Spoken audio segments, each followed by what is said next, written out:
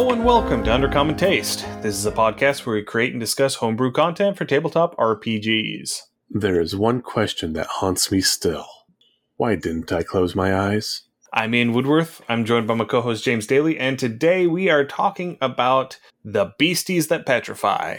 Oh my.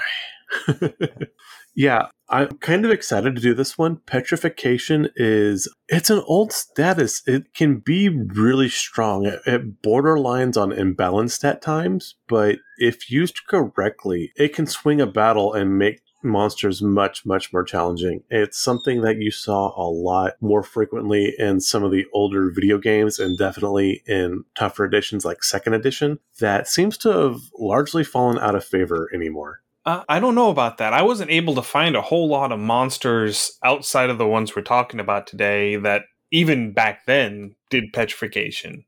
I don't know. It seemed to be more of a risk maybe then. I heard more of players or instances where petrification would happen, I think, or at least maybe they just stand out more. But it seems like it's something that's largely fallen out of favor, or maybe the monsters themselves have fallen a bit out of favor. Well, I think part of the reason for that is because petrification up through 3rd edition, it was always a save or petrify. Right. There was no middle ground. No. And so petrification basically meant that your character was dead, unless you had access to the very specific magic that was required to reverse that petrification. Right. And there was generally spells, I think. Yeah, there was a stone to flesh. Yeah. That was one. And that was a cleric spell generally, I believe. I think druids may have also had it in 3rd edition. Okay. But yeah, there was stone to flesh. And then I think was heal, because heal has always been a very high level spell that restores a whole bunch of hit points and cures you of all that ails you. Just about everything, yeah. Yeah, everything but death. Right. But those are fairly high level spells. I think Stone to Flesh is either a 5th or 6th level spell. Heal is either a 6th or 7th level spell. Well, I mean, this wasn't an ability you'd put on a monster for first level party or, first level adventurers or anything like that by any stretch. But going through, even as a plot point, I think this could be really neat to use, especially if you knew a party member or a player was going to maybe have to miss a few sessions in a row. Maybe, life happened, someone's going on vacation, medical appointment, something like that, where like, hey, I'm going to miss the next 3 or 4 weeks of sessions or whatever. Maybe have a monster, maybe have them petrified, because in this way they're not dead, but they're in a form of stasis. And I mean, unless something fairly beefy is going to come smash a statue, they're fairly impervious at that point until you can cure this spell or disease or whatever it is. Right, yeah. Anyway, we should probably tell the people what monsters we're going to be talking about today. Yeah, might be a good idea. Yeah. So the big 4 that we're going to be discussing today are the Basilisk, the Cockatrice, the Gorgon, and the Medusa. There is one other monster that has had a petrification effect for the longest time that we are not going to talk about in detail today, and that is the Beholder. It does get an honorable mention, though. It does get an honorable mention. The reason we're not talking about it yet is because we are working on an episode on the Far Realms, because we never got to the Far Realms whenever we were doing our planar journeys, which is appropriate because the Far Realms is technically... We missed that one on our Modron March. Yeah. Well, I mean, the Modrons wouldn't go there because technically it's outside of our reality, and so they have no business going there. Fair enough. It's outside of their parameters. Yes. But there are several monsters that come from the Far Realms, Beholders being one of them, and so we're going to save Beholders for that conversation. For now, we'll pet its happy little eye stalk, and we will move along. Absolutely. All right, let's go ahead and get started. Let's start off with the Basilisk. Okay. Basilisks, and again, I'm going to have a harder time with this, just keeping them straightened between the Basilisk and then our next one, the Cockatrice, because they are fairly interchangeable, and we will discuss this as we go on. The Basilisk was a serpent creature, more serpent than anything else. It's gotten a good bit of fame from the second of the Harry Potter films, where you had the Basilisk in the Chamber of Secrets that everyone seems to memorize, and they did a fairly decent job with this. Yeah, that Basilisk was very much more in line with the mythological Yes, very basilisk. much so. Now, again, the heraldic basilisk or a medieval basilisk was a bit different, but the mythological basilisk, the earliest mention I could find was from Pliny the Elder in about 79 CE. And basically, it was a venomous serpent that had a petrifying gaze. I have seen different things about where this comes from, but many people believe that this was based either off of the Egyptian cobra or possibly something more along the lines of the Indian spitting cobra, where the cobra will actually aim its venom towards the eyes of its victim. And so, therefore, getting blinded by this thing because it spit a bunch of venom in your eyes, I could see how they could translate this into a petrifying gaze of some sort with eye contact. Right. So I'm not sure how much contact the Roman Empire would have had with India. I know that they knew they were there because Alexander the Great went that far. Yes. But I don't know. And so anything Hellenistic. The And Romans... that could be a thing, where it's a creature that was mentioned from the early Greek texts that, by distance of both geography and time, was morphed into this larger-than-life mythological creature. Right. I believe the Roman Empire at its furthest eastward expansion covered into what would now be modern-day Iraq. I don't think they actually crossed... I believe it's the Tigris is the eastern river, or the Euphrates? The Tigris is the one on the east, yes. Okay, yeah, so they did not cross the Tigris. I think that's as far as they expanded eastward. But they did have trade routes, obviously the Silk Road into the Orient and China. So they would have had trade routes into India most definitely, because there was a ruby trade with corundum, and that was largely mined in modern-day India and Sri Lanka, as is still now today.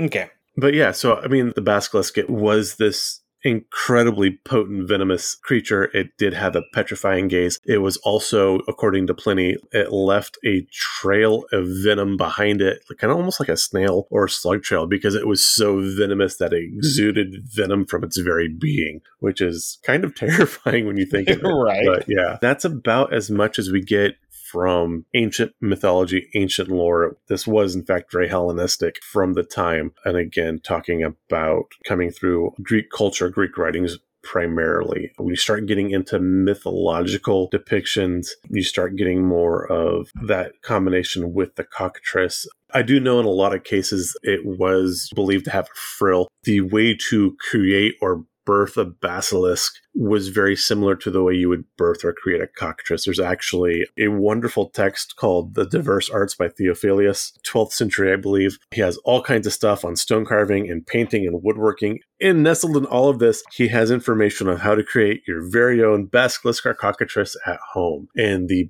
basilisk was a chicken's egg that was incubated or nested either by a toad or by a serpent, and in some regards it had to be by a toad or a serpent in the basement of a Spanish tower specifically. I'm not sure if that was a slight towards the Spanish or the people of the Iberian Peninsula, or why it specifically had to be a Spanish tower, but that's what it was in the text. Yeah, I wouldn't be able to tell you that one either. So again, it is kind of a cool creature, but again, something like this on the table, you do have this petrifying gaze. Mechanically, that's great. Even just an incredibly strong venom with a super low, or a super high rather, DC would be how I would probably present this. And I've not actually seen the 5th edition monster stats, so I'm not sure how they have built this up correctly or actually for the tabletop. Oh, we will be getting to that. Okay, great. I think this is my invitation to join in. Yes. This is me blowing James's graceful segue. Dun, dun, dun, dun.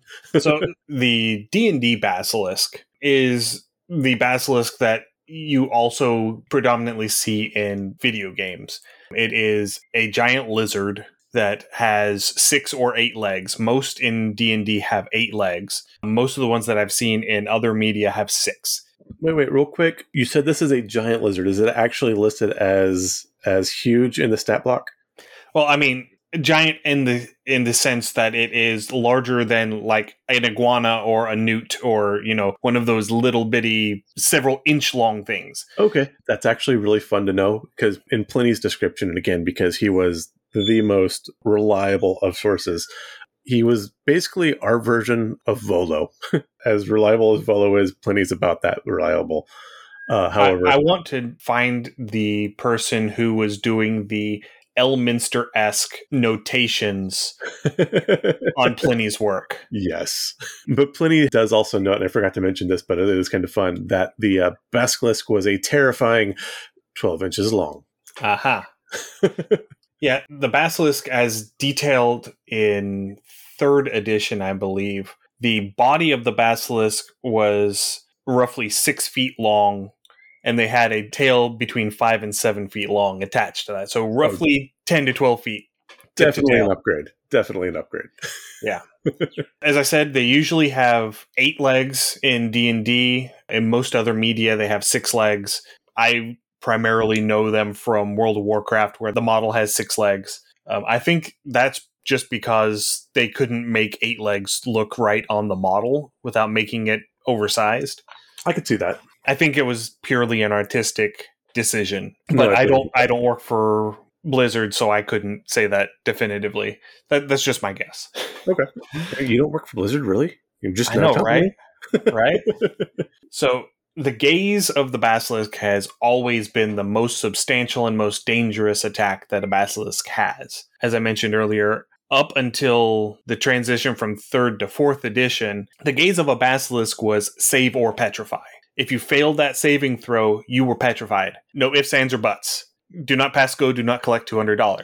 Starting in 4th edition, it became a multi-step process. So in 4th edition, the first time you failed your saving throw, you were slowed, which I think halved your movement speed and gave you a penalty on attack rolls. And then next you were immobilized, which reduced your speed to 0. And then you were petrified. So you had to fail 3 saves in order to become fully petrified.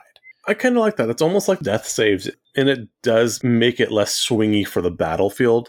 Well, it allows you to ramp up the tension of it. Oh, absolutely. Yeah, because this thing's building up, and so it definitely, I love that. If I made this now, I would almost make this like a lesser basilisk, or maybe like a juvenile basilisk with this ramp up, and then maybe like an ancient basilisk or an elder that has the save or petrify. In 5e, it still has a multi-step, but now it's only 2 steps. Okay. The first turn, you become restrained, and then the second turn, you become petrified if you fail your saving throw again. Okay. So they have also been noted as being able to eat the creatures that they petrify. Ooh. In 5th edition, they say that the creatures that they petrify, the stone that they are comprised of, is very porous, very soft. And so it's easy for them to use their powerful jaws to bite off a chunk. Oh, nice. I would imagine this maybe like a pumice stone. Yeah. Okay. That's what I'm thinking, kind of along those lines. If you've never actually handled pumice stone, it is really weird. It floats on water. I grew up in Central California, and there was a lake, and on occasion you'd see giant pieces of pumice stone sitting there floating across. But yeah, even as a child, I could grab a hunk that would be, the size of a softball. And if I put enough pressure on it, I could crush it in my hands, and it would turn into that like powdery stuff you'd use in the shop to clean your hands and stuff like that. Right. And my first introduction to pumice was, because they use pumice to tumble blue jeans to distress them. And every so often you'll buy a brand new pair of blue jeans and there'll be a rock stuck in the pocket. So that was my first exposure to pumice was, getting a brand new pair of blue jeans for school and reaching into the pocket and finding this lint packed rock sitting in the bottom of the pocket. Yeah, I got a free rock.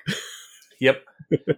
In 5th edition lore, they also are expressly possessive of an oil in their gullet, which will transform the stone back to flesh. Ooh. Which, if you are able to carefully harvest it, that oil can be used to reverse the petrification on a creature that it has petrified. That is something that you don't see a lot in 5th edition anymore. And we've talked about this a little bit, is the use of crafting skills and things like that. But even the harvesting items of monsters. I mean, 2nd edition had these wonderful tables that was like, it depended on how you killed the monster and what kind of damage you used to kill the monster, and then you'd roll a percentile chance to see if you could harvest the item. That seems to be largely abridged in 5th edition, which I get, but I'm a little sad about. And now it's just like, hey, I want to tear a turkey leg off this buzzard, and you're like, the DM's like, yeah, okay, sure, go for it. But yeah, that harvesting things from monster, kind of like Capcom's Monster Hunter,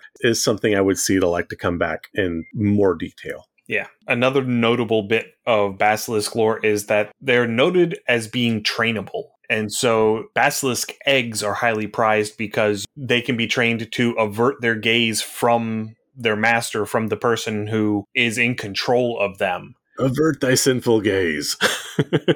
And even as far back as second edition, they are stated as, quote, typically used to guard treasure. Okay, and that would be a fairly awesome guardian. Definitely a fun thing to put in the end of a treasure room or something like that for your party. In 4th edition, the lore was expanded a little bit. It states that they are strangely evolved drakes, which gives them a slight draconic tie-in. Fair enough, I could see that. And it also states that they don't seek out sapient prey, but that they will, quote, literally kill you as soon as it looks at you. Well played. So it's not that it's trying to kill you. It's just that you are there and its instinct is to attempt to petrify anything that it can perceive as a threat or as food. Makes sense. I mean, it makes it fairly bestial. I do enjoy that. Now, within the rule set, is there any way to avoid the particular gaze other than positioning of your characters? It depends on edition. Okay. In 2nd edition, 3rd edition, and 4th edition, in most cases, all that it requires is for the basilisk to be able to see you. Okay. In 5th edition, you can avert your gaze to avoid that. The same way that you can avert your gaze from an Umber Hulk to avoid their save versus whatever that is, the maddening charm effect or whatever it is. So starting off in 2nd edition and working our way up and through, 2nd edition had 3 different variants, starting with the lesser. The lesser is your basic basilisk. It had a petrifying gaze, save versus petrify, and a 1d10 bite attack. If it saw itself in a reflective surface, it would immediately assume that that was another basilisk and attempt to use its gaze to petrify it and would petrify itself, no save. Okay, that kind of reminds me of the original Clash of the Titans where they had Perseus using the reflective shield for Medusa. And the other detail, and this detail spreads across all of these monsters. The gaze of a basilisk would reach into the astral and ethereal planes. Ooh. If a creature is targeted by the gaze and they're on the astral plane and they fail their saving throw, it becomes save or die. Wow. If they are on the ethereal plane, they are turned into ethereal stone, which means that they are now a statue on the ethereal plane, and only a creature that can see into the ethereal plane can even see that they're there. Oh. And only a creature that is able to affect things on the ethereal plane can touch them. You're getting lost forever. Potentially, yes. That's slightly terrifying. Yeah, so that is another thing that you could bring back, because we did mention a while back when we were talking about ghosts, you know, how they can shift back and forth to the ethereal plane at will. Right. And how having a ghost in a castle, if you were trying to be all sneaky and get through using etherealness, right, just run into a ghost on the ethereal plane and have it just wreck your day. That would actually be a great MacGuffin too, is, you know, this wizard was cast to stone in the ethereal plane, and now you have to find and ally yourself with a ghost or a clan or sect of ghosts so they can help you find this person and bring them back. Or have an instance where there was this legendary thief that all of a sudden just disappeared one day. Yeah. And this could be like a B or a C story in your campaign. But eventually you pull up additional lore on this thief and you're able to figure out how they were able to pull off the heist that they were doing. And it was because they were able to turn ethereal. And you eventually uncover the location of their last designated hit. And whenever you go to investigate it, you find this giant ancient basilisk guarding the treasure. And maybe you're able to put 2 and 2 together, and somebody is able to look into or reach the ethereal plane, and they find standing in that room is the petrified thief. I like that. Yeah, no, and I'm sure they would be very, very thankful to be rejuvenated and award the party appropriately. Yeah, it could be one of those things where the thief has an item that they need. Yes. The thief has the MacGuffin, and so they have to locate the thief and restore them so that they can get the MacGuffin from the thief. Yeah, that would be a great end to that hook. That'd be awesome. So the two major variants of the Basilisk in second edition, you have the Greater Basilisk, which has a much more powerful 2d8 bite as opposed to a 1d10 bite, and two claws. Each of them deal 1d6 damage, and they're poisoned. So you have to make a save versus poison, or you end up taking some damage after a little bit of time. They also have a poisonous breath. If you pass within 5 feet of the face of the basilisk, it doesn't matter if you start your turn there, it doesn't matter if you end your turn there, if you just walk through that space, you have to make a save versus poison, and if you fail, you die. Wow. Second edition was brutal. Yeah. The gaze of the Greater Basilisk is specifically stated to extend to 50 feet. The gaze of the Lesser Basilisk is not specified, but they only have a 10% chance of targeting themselves with their gaze if the reflective surface that they are reflecting in is greater than 10 feet away from them because, quote, they're nearsighted. It pays to be blind sometimes. They have weird shaped eyes, and so they're nearsighted. Okay.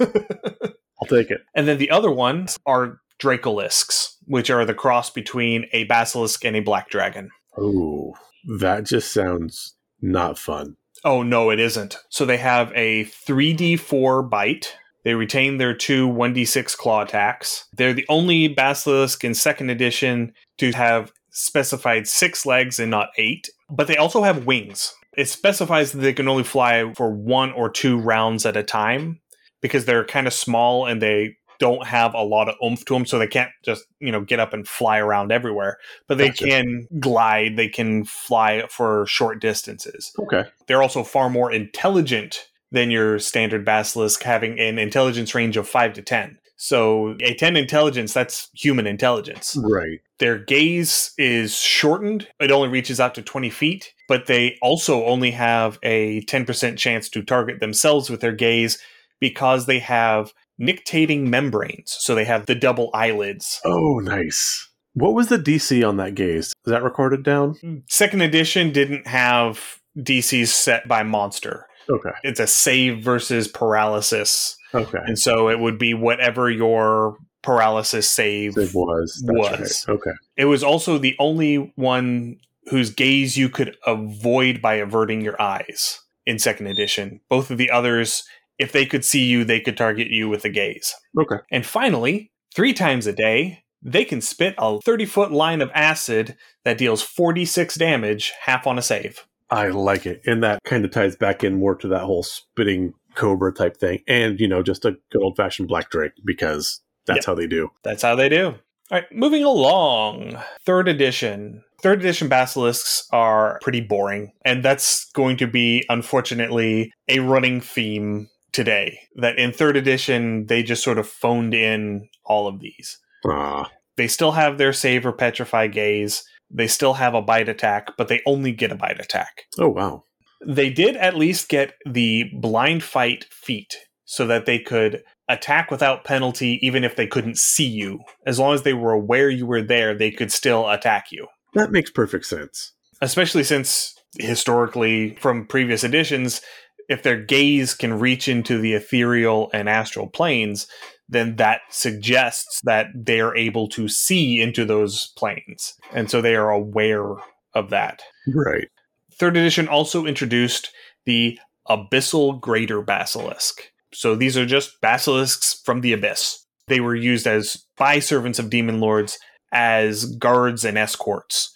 They could be summoned by a demon lord's servants on the material plane to guard their locations, ritual sites or what have you. I could see that. I could see these being really strong, like prison guards as well. They were basically just bigger, meaner versions of the standard basilisk. Okay. The DC for their gaze was increased from 13 to 21. Ooh. The bite attack was increased from D8 plus 3 to 2D8 plus 10. Ouch. They still only got 1 attack. They didn't get multi-attack. Okay. Well, that balances out because now you're not hitting 3 times with poison. But they also gained the ability Smite Good. Ooh. So any attacks that they made against a good aligned creature automatically dealt an additional 18 points of damage. Wow. Nice. Yeah, so we're looking at 19 plus 18, average of 37 damage a hit against a good aligned creature. I want one of these as a pet. So, moving into 4th edition, I was actually able to find a really good website when I was doing my research called Octopus Carnival, where they did a series of reviews, basically, of all of the monsters in the 4th edition Monster Manual Monster Vault. And so I was able to find all of the information I needed of 4th edition monsters for this episode. And 4E actually did right by the Basilisk. Nice. There were a bunch of variants that were added. The standard is the Stone Eye Basilisk. The Gaze became Close Blast 3. So the way that works in 4th edition terms is it's a 3x3 square, and one of those squares has to be adjacent to the space that the creature using the ability is in. So it is a 15-foot square adjacent to the Basilisk. Okay, that sounds almost like they were trying to go for a whole like little Warhammer template thing, but yeah, well, it was basically trying to video game the tabletop. Yeah, I've heard that a lot about 4th edition. Now, that's one of the things a lot of people had issues with. Right. I think that if 4th edition had come out now with the prevalence of digital tabletops, I think it would have worked a whole lot better. Yeah, I could see that running a lot better. I think it was just ahead of its time, and the publicity behind it was terrible. I'm not saying Wizard has dropped the ball on PR multiple times, but it's happened. Yeah. A couple of the other variants that you had, one was the Venomeye Basilisk, which dealt poison damage with its gaze. And if you failed your save, it also did an ongoing poison damage. And if you had that ongoing poison damage, you dealt half of that damage to any creature adjacent to you at the start of your turn. Ooh, you basically nice. got a 5-foot poison aura. Nice. And it also inflicted a penalty on attack rolls, much like the poisoned condition does in 5th edition.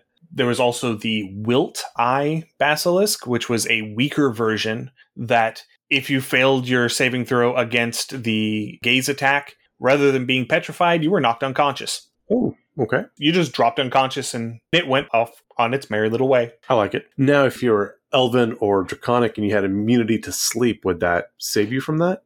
No, because it's not sleep. Oh. It's unconsciousness. Nice. I love little loopholes like that. Yeah, it is specifically detailed that it will affect even fey creatures because it isn't sleep.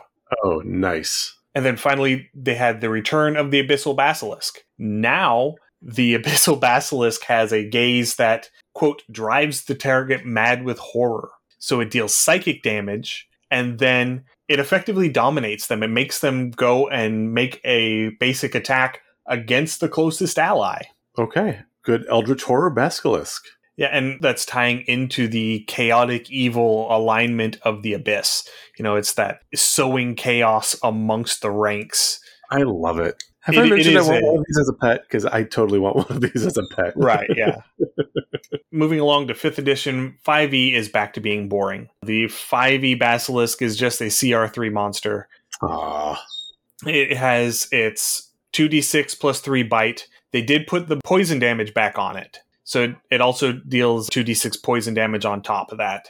But in 5th edition, with everything having poison resistance or poison immunity, that's kind of a moot point. The Petrifying Gaze can finally be avoided by averting your eyes. The gaze gives you the restrained condition on the first turn and petrifies on the second turn. And if you succeed on your saving throw in between, the effect ends. Okay.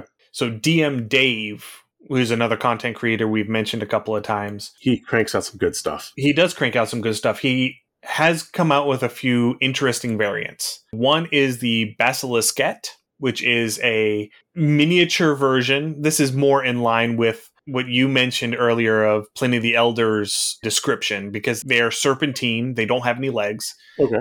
They're much smaller than the Basilisk, but they still have this same gaze attack. They still have the same poison damage added onto the bite. The next one is the Mega Basil, which is basically just crank up the dial on the Basilisk, just make it bigger and hit harder and have a higher DC for its gaze, and just make it a bigger monster in general. Then there's the Coral Basilisk, which is Basically, an amphibious Leopleurodon with a petrifying gaze. Okay. I believe there was a coral basilisk in WoW as well, I want to say, but they were like a beach-dwelling creature, so I could see that. Yeah. I mean, there's so many different variant basilisks in World of Warcraft This that is true.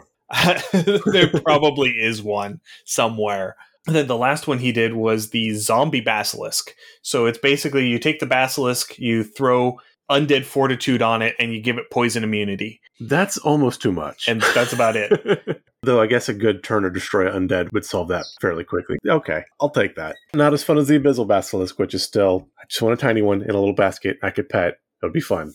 Mm-hmm. So that brings us pretty much to the end of the basilisk as a D&D monster. You were saying that the basilisk and the cockatrice in mythology are very similar. They are very similar. And like I said, the earliest mention of the basilisk I could find was about 79 CE by Pliny the Elder. Take a wild stab at how far back the cockatrice goes. I'm going to guess a whole lot further than that. Yeah, that is a good guess. The earliest I was able to find is actually in the book of Isaiah, biblically. The King James Version and the versions before that talk about the suckling child will play with the asp and the children will put their hands in cockatrice dens. There's another mention about those who weave the webs of death and eat cockatrice eggs, and if you break these eggs open, a venomous serpent will come out. So again, much older, yet in modern translations, the cockatrice is now listed as a venomous serpent, where again, you do start getting that similarity and blending of the cockatrice and the basilisk. Various versions is a snake with a chicken's head, or sometimes a chicken with like a snake or like a velociraptor head. Either way, still very venomous. It does have this petrifying gaze. In Theophilus, he says if you want to make a basilisk, you had a chicken egg that was incubated by a toad or a serpent. For a cockatrice, you have a serpent's egg that is nested by chickens. And the only way to prevent this from hatching is you had to throw it over your house and let it break on the other side of your house without it touching your house. I have no idea where that came from, but that's lore as listed. The one sure way in mythology to kill a cockatrice was if it heard the crow of a rooster. So I don't know if there was a similarity thing. I'm sure there's a reason for that, but I don't know exactly what that is. But the crow of a rooster was the death knell of a cockatrice. Looking in modern depictions of the cockatrice, one of the only real times I've seen it in a game, it was in the first Witcher, and it might be in Witcher 3. I never actually played through Witcher 3, but in the first Witcher, there was a quest where you had to get a cockatrice's comb. And so you go through, and again, it did have this poison ability, but not the petrifying gaze. Otherwise, the cockatrice and basilisks are almost interchangeable. Yeah, that may be the case for mythology, but in D&D, they are two very different creatures. The cockatrice in D&D is an avian creature, so it takes much more after the chicken aspect. It's effectively a chimeric creature if you look at it, because it is a chicken's head and body. In some depictions, they are sort of naked, and some they have golden brown feathers over the body, but they have bat wings and a serpent's tail with a tuft of feathers at the end. And in D&D, it is the bite, not the gaze of the cockatrice that imparts petrification. So it is actually a portion of their attack. They generally only attack things that are small enough for them to eat whole because of petrification. Although in older editions, they did specify that they don't petrify the things that they're actually going to eat.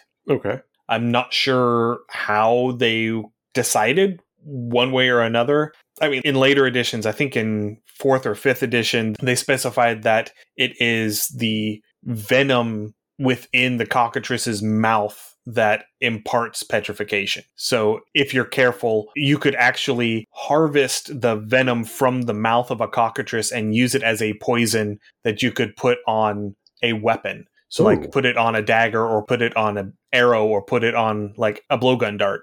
I love that. I would make that DC check so incredibly high though.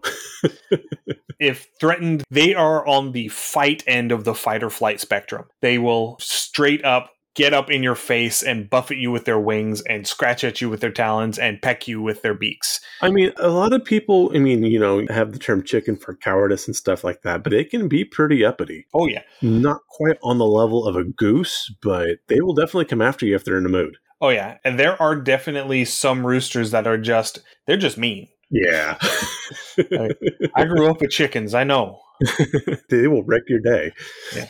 They taste real good, too. Oh, they do. Yeah, that is a great thing. You're like, oh, you want to push this, do you? And then you have a nice chicken dinner, and you prove the point. And you have it in front of the other chickens, too, because this is how exactly you prove the point. So in older editions, cloth and leather clothing and armor were not enough to prevent the bite of a cockatrice from petrifying you. The only thing that would turn potentially the bite would be metal armor. Okay. And you would have a 10% chance per point of AC, I think, on the armor. I think that's how that worked. I'm not entirely sure exactly how armor works in second edition and how it affects everything, but it said that it was 10% chance per point that you could avoid direct contact with flesh if you're wearing metal armor.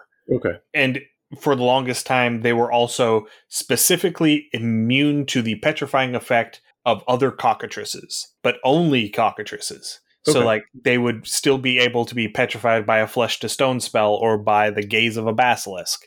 Okay. And that makes sense because they've got to work amongst themselves. And it's like the basilisks would be able to close their eyes because, obviously you have a bunch of baby basilisks running around and yeah. And that does also make sense because if we're treating it as a venom, that is something that they could have an immunity to. Yeah. It is a different mechanical effect than the magical gaze of a basilisk. No, that makes perfect sense, yeah. All right, so going into the different variants through the editions. In second edition, like I said, the petrification effect extends into the ethereal plane. It did not specify that it goes also into the astral plane, but I would assume so because that's the way that all of the other ones worked. Okay. They are structured as a female dominant species because males are much more common than females. And so there would be a female cockatrice that would have a harem of males surrounding her, and they would communally build a nest, and they would find all these little shinies like gems and gold coins and stuff, kind of like magpies to fancy up the nest. I am seeing this wonderful blend between a spider and a magpie at this point, because you have the female-dominated spiders where they're much larger because of the sexual dimorphism and whatnot. Yeah. And then, so you have all these like little male roosters bringing all these shiny things in, and just this giant female and they're all poisonous too. Yeah, no, I love this. Yeah. The female would lay 1 to 2 eggs a month. The eggs would have a 25% chance of hatching. And the hatchlings would reach maturity in about 6 months, at which point they would be driven away from the nest. And so most of the times, if you just encountered a cockatrice, it would be one of these young males that has been driven out from the nest that is looking for a harem that it can assimilate into. Okay. So in second edition, there is one variant. And as far as I can tell, it is the only variant to the cockatrice that I could find in all of D&D. And it's called the Pyrolisk. Ooh. The only visual difference between a cockatrice and a Pyrolisk is that the Pyrolisk has a reddish tint to its wings and a single red feather in its tail. Nice. And to quote the monster manual, whereas the cockatrice is motivated by instinct alone, the Pyrolisk revels in spreading mayhem. Adding this to my pet list as well. It has a fiery gaze, so it no longer has a bite-centric effect. It is now a gaze effect. If you succeed on your saving throw, you take 1d12 plus 1 fire damage, and are thereafter permanently immune to the gaze attack of that Pyrolisk. Okay. If you fail, you die. You As are it should be. Instantly immolated. I am pretty sure I know where my African gray parrot descended from. If you're not familiar with an African gray parrot, they're not a large, they're a medium-sized gray bird, but a very bright red tail, and they're very intelligent and can be extremely mischievous. So I should have named her Chloe, because she's an asshole. Yeah. They can also cause any fire source within 30 feet to explode like fireworks. Ooh. As with the pyrotechnic spell, once per round. Oh, nice. I need a whole, covey of these things. And as a final note, they are naturally immune to fire. Of course. And they are listed as being the mortal enemy of the Phoenix. Ooh, I like them even more. Yeah. Yes. Okay, yeah, these are high on my list of new favorites. Definitely way up there. All right, moving along. 3rd edition, Cockatrice didn't really change a whole lot. It still has the Petrifying Bite, still has a 60-foot fly speed, it still has immunity to the Petrifying Bite of other cockatrices, and only other cockatrices, and that's about it. It's a very boring... 3rd edition dropped the ball. On just about all of these petrifying creatures, yes. They just sort of phoned it in. They're like... This is probably why we stopped seeing a lot of them. And again, because they were phoned in. 3rd edition was the foundation for a lot of the modern players. So if it wasn't something that was popular in 3rd edition, you're not likely to see it in 5th. So moving along to 4th edition, again, they stay mainly the same. They haven't really changed a whole lot through any of the editions. The lore is amended at this point to indicate that it is the venom that they produce in their mouths that causes the petrification. 4th edition cockatrices are completely immune to petrification. So they now suggest things like Medusas keep them as pets. They are also listed as being handled primarily by reptilian races like lizard folk and Yuan-Ti. I could see that. And they also now have a recharging reaction ability. It recharges on 4, 5, 6, where if a creature moves adjacent to the cockatrice, it can react, buffet them with its wings, peck them, and then fly 15 feet away. That is a great reaction. Yeah. Moving on to 5th edition, more of the same. They still have the Petrifying Bite. They still have the fly speed. They're no longer immune to petrification. They are, I think, a CR 1/2 monster now. That is unfortunate. They deserve so much more than that. And personally, I would still give them immunity to petrification because, at that level, the players aren't going to have access to spells and abilities that can petrify. Yeah. Unless they've got dropped into a whole coop of these things at, level 5 or 6, and there's just so many of these things. They're like, here's 20 cockatrices? Cockatry? I don't know how to plural. Yeah. Here's 20 of them. You deal with it.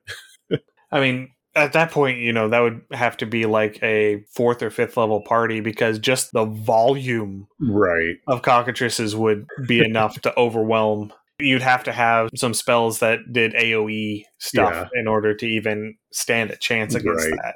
All right. Well, that takes care of the 2 more bestial of our creatures. Next in our list of petrifying menagerie is the Gorgon. The Gorgon is not the Gorgon from mythology. I think we're going to get into that a little bit. Probably, yeah. The Gorgon in a D&D context is a bull. Oh, interesting. With a metallic iron scales, effectively. I think that it is probably patterned after the brazen bull, the Sicilian bull. Yeah, I was going to say there's a specific name for that. I forget what it is, but it was a execution/torture device. Yeah, where basically you would throw someone inside of it, you would build a fire underneath, and then it was shaped in such a way that as the person cried out in agony as they were being cooked alive, the cries would echo through and it would sound like the bull was braying. It sounded like a moo.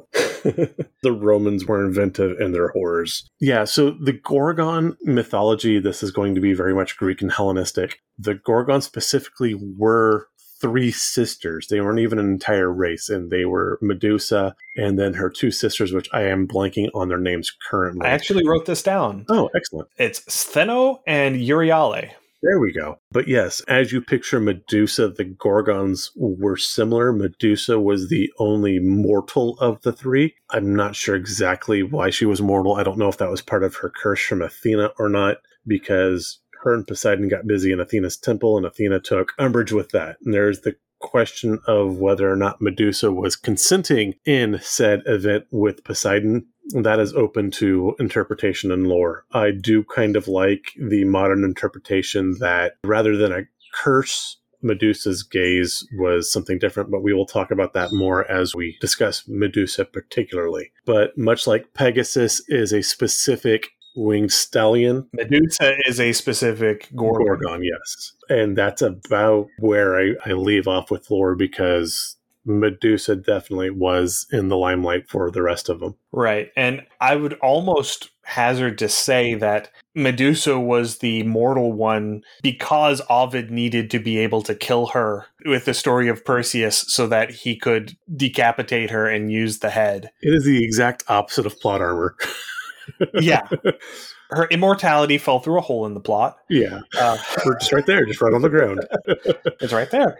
So Gorgons in D&D, as I said, are these large bull-like creatures. They have a metallic iron hide, and they exhale a petrifying gas. Okay. Kind of like the Catiblepus? Yes, and I honestly believe that the Gorgon is based off of that aspect of the Catiblepus from mythology. I could see that.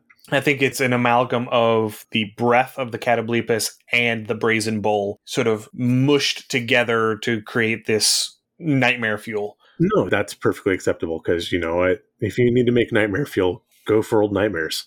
Yeah, and they also have elements of the Minotaur tacked into them as well because they frequently are found within labyrinths. Okay. They are capable of walking on just their hind legs, but they prefer to walk on all fours. They are inherently aggressive, and unlike the creature, the cow that they resemble, they are carnivorous. Ooh, nice. Their preferred foods are things like deer and elk, but they are opportunistic. If it's meat, they will try and eat it. I can totally understand that. I could follow with that, yeah. It is unclear within lore whether they are able to eat the statues that they make with their petrifying breath. It is perfectly possible because they have these giant iron teeth that are able to crunch stuff. Yeah. But it is never specified one way or another if that is a possibility. I just want to see the Gorgon with a bunch of statues so we could literally have like the whole bull in a china shop thing. Absolutely. Because the Gorgon, as I mentioned before, if you're petrified, you're kind of safe because you're a fairly sturdy stone statue and it's not the easiest thing to break. However, a metallic charging bull definitely fits the bill. Oh, absolutely, yes. And their whole shtick is that they charge in and trample their way into the midst of a group, and then they use their petrifying breath to petrify a whole bunch of stuff. I'm kind of picturing, if you've ever seen in Pamplona, the running of the bulls. I've seen videos, yeah. Yeah, so where they go, and a lot of those bulls do like going for the clusters of people and just start swinging their head and watching stuff fly. Absolutely, yeah. They also had an especially keen sense of smell, so they were able to track any creature whose scent they had picked up with 75% success. Ooh, nice. So you weren't getting away from it. Once it caught wind of you, it was going to find you, and it was going to eat you. So I am seeing an upper level like story hook where you have the running of the Gorgons. And you have like 2 or 3 Gorgons, and they are just chasing your party, and your party has to do whatever they have to do to get out of the way. No, I've got it better. Okay. You have to get something from the middle of this labyrinth. Oh, yeah. And you're being hunted through the labyrinth by the Gorgons. Nice, yes. I love it. Yeah. Now, I would say depending on how thick or heavy the walls are, if they are close enough, they could just bust through like the Kool-Aid Man. Oh, yeah. Perfect. Also, in second edition, they specified several uses for different body parts of the Gorgon. Again, second edition was very much keyed into this harvesting of monster parts, which I really miss. So, for starters, their blood, once prepared, could be used as a seal against intrusion from the ethereal or astral planes. Interesting. So, once it was prepared, you could draw a sigil or a barrier in a location using the blood, and it would prevent creatures from the ethereal or astral plane from passing over that barrier. Their scales could be powdered and then used as an ink for scrolls of protection from petrification. Makes perfect sense. Makes a lot more sense than the barrier from the ethereal plane. I'm kind of curious where they got that part from, but yeah. Well, because their breath can affect creatures on the ethereal and astral planes. Okay, I could see that maybe. But the scroll of preventing petrification, that makes a lot more sense. And also because, if they're primarily found in labyrinths, you could potentially go ethereal and just walk through all of the stone portions of the labyrinth to the center. Okay, yeah, no, I could get that as a reasoning. That is fair. Okay. And then finally, their hide could be fashioned using some magic into a suit of scale mail, which would grant the wearer a bonus to all saves versus petrification. Also understandable and fair. I like it. All right, so going through the different editions, the second edition Gorgon, the breath weapon was a narrow cone. So it was 20 feet wide at the end, but 60 feet long. Okay. So it was that narrow, it wasn't a 45-degree cone. Yeah, it's probably a 30 or a 20? Or was it the 22 and a half, the half Gotcha, yeah. of that? They could use it 4 times a day. Like everything else, it could affect the astral and ethereal planes. Anything in the area had to save or be instantly turned to stone. And if it failed to petrify everything, it would just stomp in and swing its horns around and trample its way through and just generally cause mayhem. Yeah. In third edition, the only real change was that the trample was split off into a separate special attack that had its own rules, that had its own damage designation, and the breath weapon was expanded to be a full 60-foot cone that could be used 5 times a day as opposed to 4. Okay. In 4th edition, the Gorgon got some upgrades. It still has its gore attack with its horns, it still has its trample, but it has a recharging special trample called Earth-Shaking Charge. Ooh. So it deals more damage. If the creature whose space it goes through is medium or smaller, it is knocked back 3 squares, which is 15 feet, and knocked prone. Oh, nice. And finally, the breath weapon becomes a close blast 3, just like the Basilisk's Gaze, but it's now a recharge 6 and has no limit on daily uses. So as long as they can keep recharging it, they can keep using it. A recharge 6, I mean, that gives you a 1 in 6 chance. That comes out to roughly 16%. You get a couple rounds in between, so that's not terribly frequent. So I mean, it's basically the same recharge chance of most Dragon breath breaths, weapons. Yeah. The breath weapon now also deals poison damage on top of petrifying. Because if you're not turned to stone, then you're just going to be sick. Yeah. And it still follows the same 3-step process of slow, then immobilized, then petrified. 4th edition also had a variant. Ooh. And I love this variant. It is the Storm Gorgon. Nice. Sounds awesome. It is the favored herd animal of Storm Titans. It has an Aura 5, which is a 15-foot radius, where anyone inside of that aura automatically takes 20 points of lightning damage. Oh, I like it. I'm immediately thinking of the old Johnny Cash song, Ghost Riders in the Sky. Ghost Riders in... Oh, yeah. Anyway. So, no save, only zap. And to play into your Ghost Riders in the Sky, it can also fly. Yes! Perfect. And it has lightning and thunder resistances. Oh, those are great. Its melee attacks now deal both physical and thunder damage. Ooh. And anything that it hits with its physical attacks is knocked back, has a pushback 2, so a knockback at 10 feet, and it is knocked prone. And finally, its breath weapon is improved from a close blast 3 to a close blast 5, so it's a 25-foot square that no longer petrifies, but it deals a whole bunch of thunder and lightning damage. I like it. Now, I could take one of these, and I mean, we've talked about the running of the bulls. If you were the ones that, like, you don't know what to do with your party, so you just randomly throw them into an arena and see what kind of monsters you can throw at them for any given day, because you may have, overslept and forgot to plan out this week's session or whatever, do a modern Western rodeo and just, instead of whatever, throw one of these things in and see how long your party can duck, dodge, dip, and dive. Yeah. Well, this was an epic level monster, so this was a level 26 monster. Okay. So this was definitely for end game sort of content. But one thing that I think would be really fun to try and do is in a sort of Storm King's Thunder-esque sort of game, run a heist. Basically, you're trying to rustle a Storm Gorgon calf. Oh. So you're playing cattle rustlers, and so you're going to steal a calf. Is this where you get the Glockopus as your druid with the Glocks? I suppose, yeah. But yeah, so you have to try and sneak in, get this Storm Gorgon calf, and get out without getting just annihilated. I like that. And the more we talk about this, the more I kind of really do want to see more Western-themed D&D scenarios. I'm not a huge fan of Western films in general, but I think there's a lot of potential there that could be a lot of fun. Yeah. All right, so moving on to 5th edition, we're back to boring. The 5e Gorgon has actually retained its trampling charge. Nice. So it can charge through as long as spends at least 20 feet of its movement moving in a straight line. It can move through other creatures' spaces. They have to make a dex save or they take trampling damage and yada, yada, yada. The breath weapon is still a recharge. It's now a recharge 5/6 as opposed to a recharge 6. And it has been reduced to a 30-foot cone. That's a fair trade. And it still uses the 5th edition 2-step petrification where on the first turn you're restrained, on the second turn you're petrified. Again, I'm okay with that. It's a little bland, but it works. Now, moving on to the Medusas. They are depicted in D&D as being basically humanoids, typically women with serpents for hair. Right.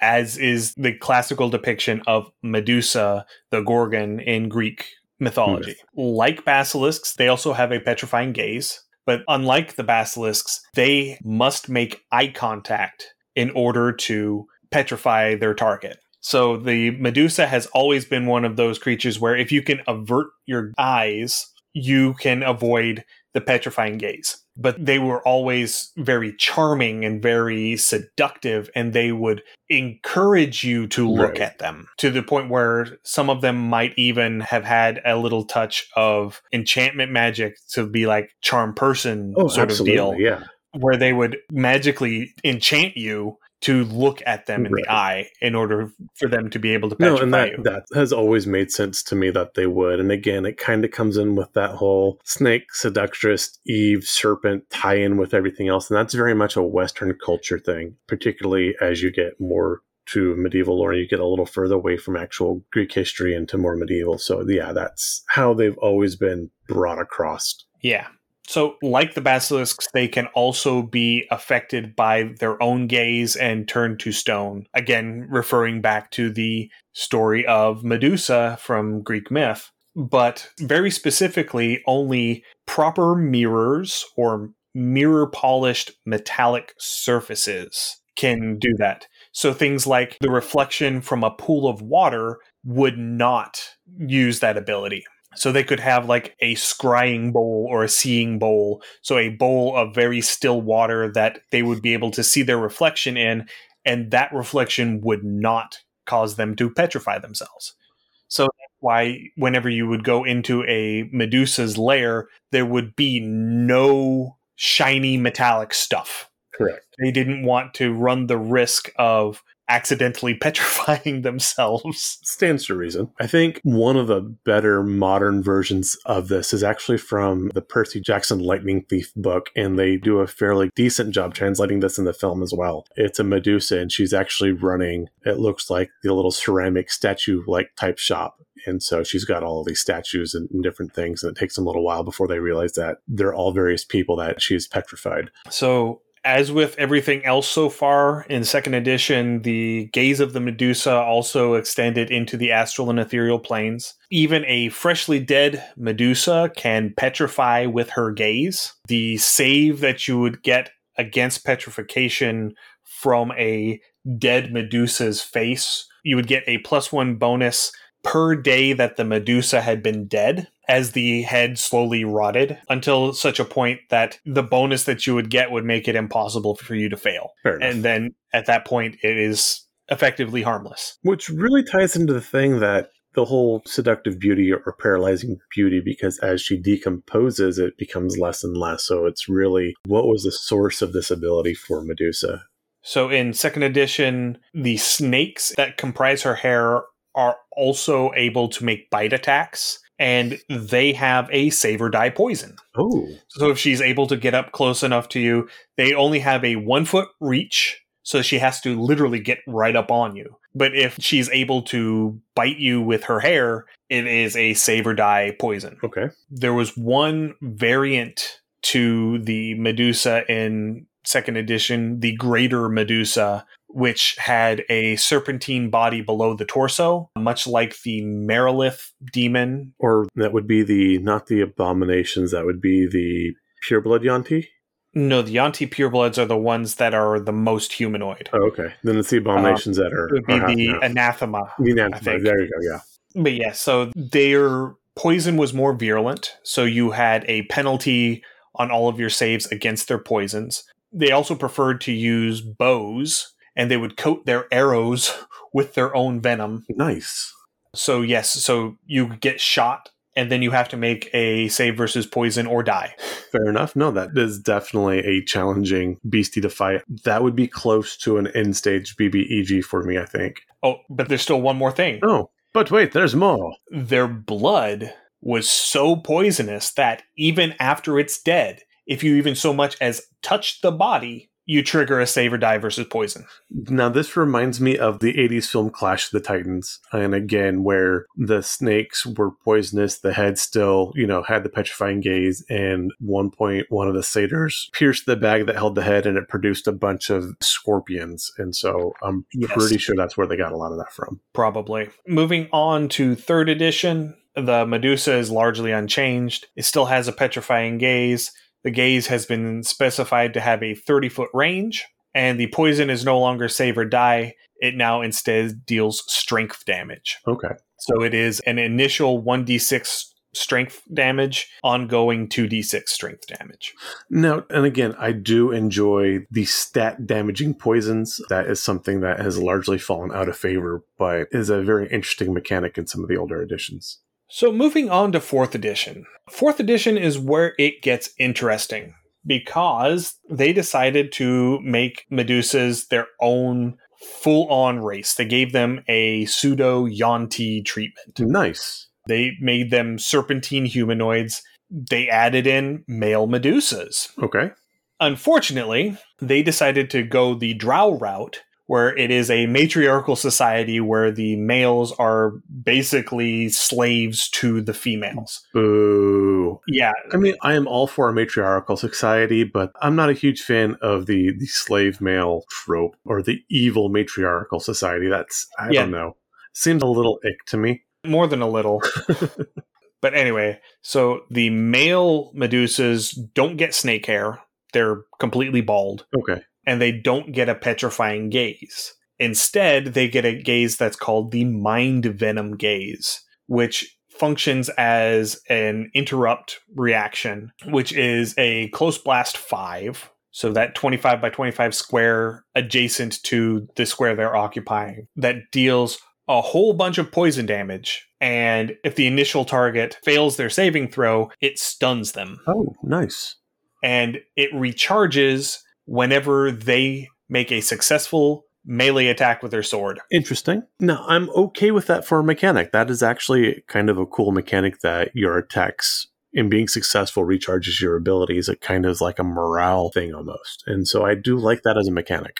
And it is specified that unlike with the regular Medusa where you have to make eye contact for the gaze to work, this works whether they're averting their gaze or not. The target does not have to be able to make eye contact with the male Medusa for this to work. They just have to be able to see the target. I was going to say, this almost seems like it'd be more like a psionic attack versus... It is. So continuing on, by default, most female Medusae have bows. Instead of having a gaze that they have to activate, it is now a passive aura. So anyone who starts within 10 feet of them is automatically hit. And then they have to make a saving throw at the end of their turn to resist the ongoing effects. I almost like that better because as a DM, it would be really hard to determine if your player is actually making eye contact or not. Yeah. And I could see a lot of table argument developing from that. And their hair snakes still have the ability to make bite attacks. They're still poisonous. They now deal an ongoing poison, so they'll deal a little bit of piercing damage plus some poison damage initially, and then you have to make a saving throw to avoid ongoing poison damage every turn. There are a couple of other variants that were introduced in 4th edition. One of them is the Medusa Warrior, who had a venomous gaze that deals poison and psychic damage. And on a failed save, it dazes the target, which means that they can only take one action per turn, and attacks against them are made with advantage. Nice. And it also weakens the target, so their speed and their damage rolls are halved. Oh, ouch. Yeah, it's rough. And then the other one that is really interesting is the Medusa Spirit Charmer.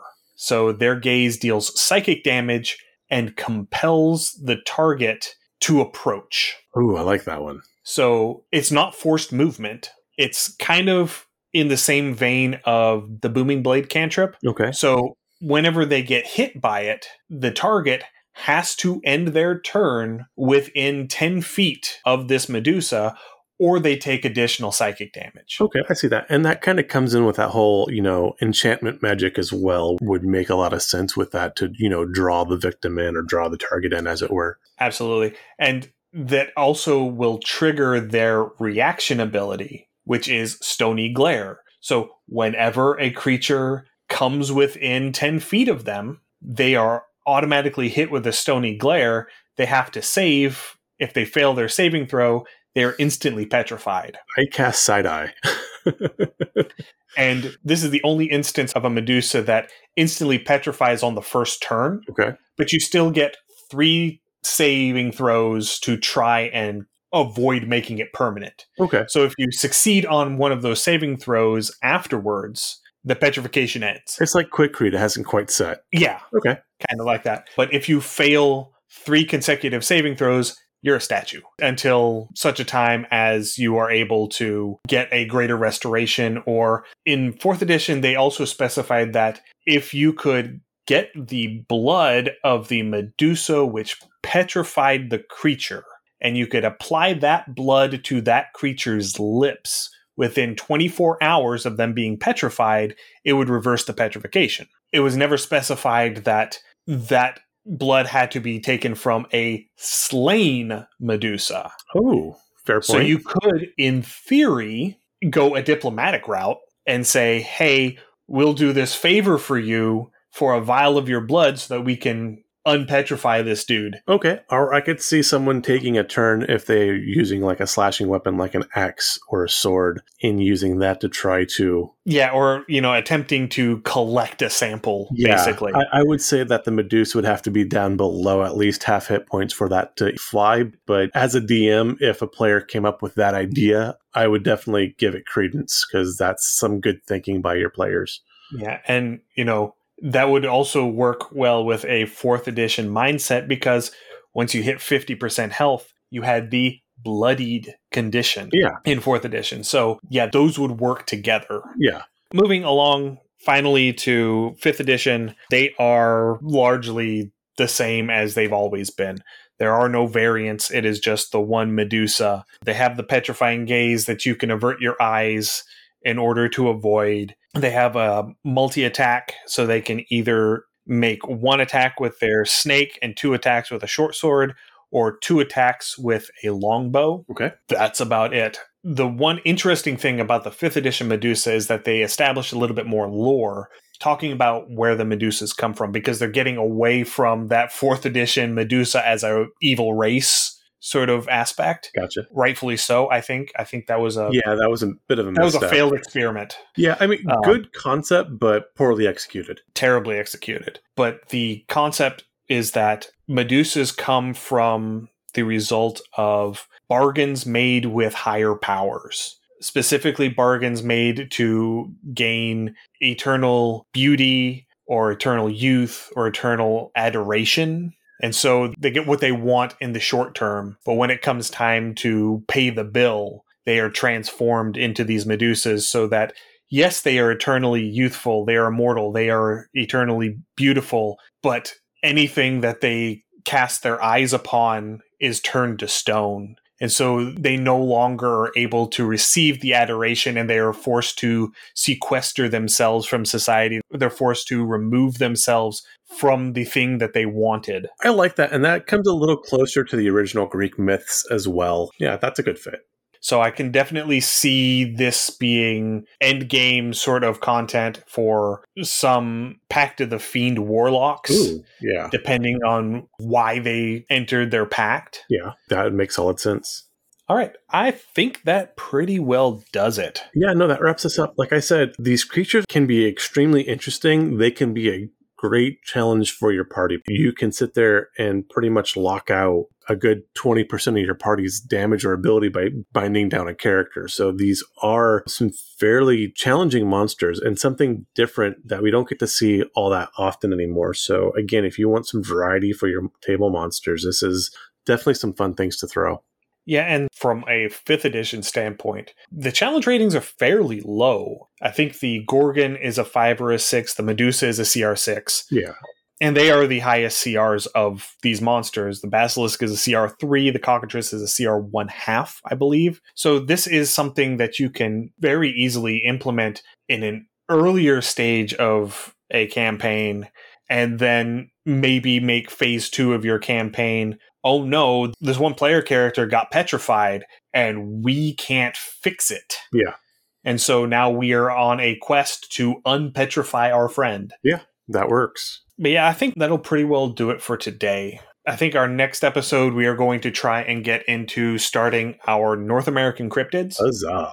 We've started putting together show notes and outlines and such. I believe our first episode is going to focus primarily on Bigfoot and its variants. Yep. Because there are lots of Tons variants of them, yes. throughout North America. We looked at several of those cryptid by state maps, and a full third of the cryptids were some variation on Bigfoot. Everyone has a different Bigfoot. If you go into a different county, it's a different Bigfoot. So that's where we're going to start on the next episode.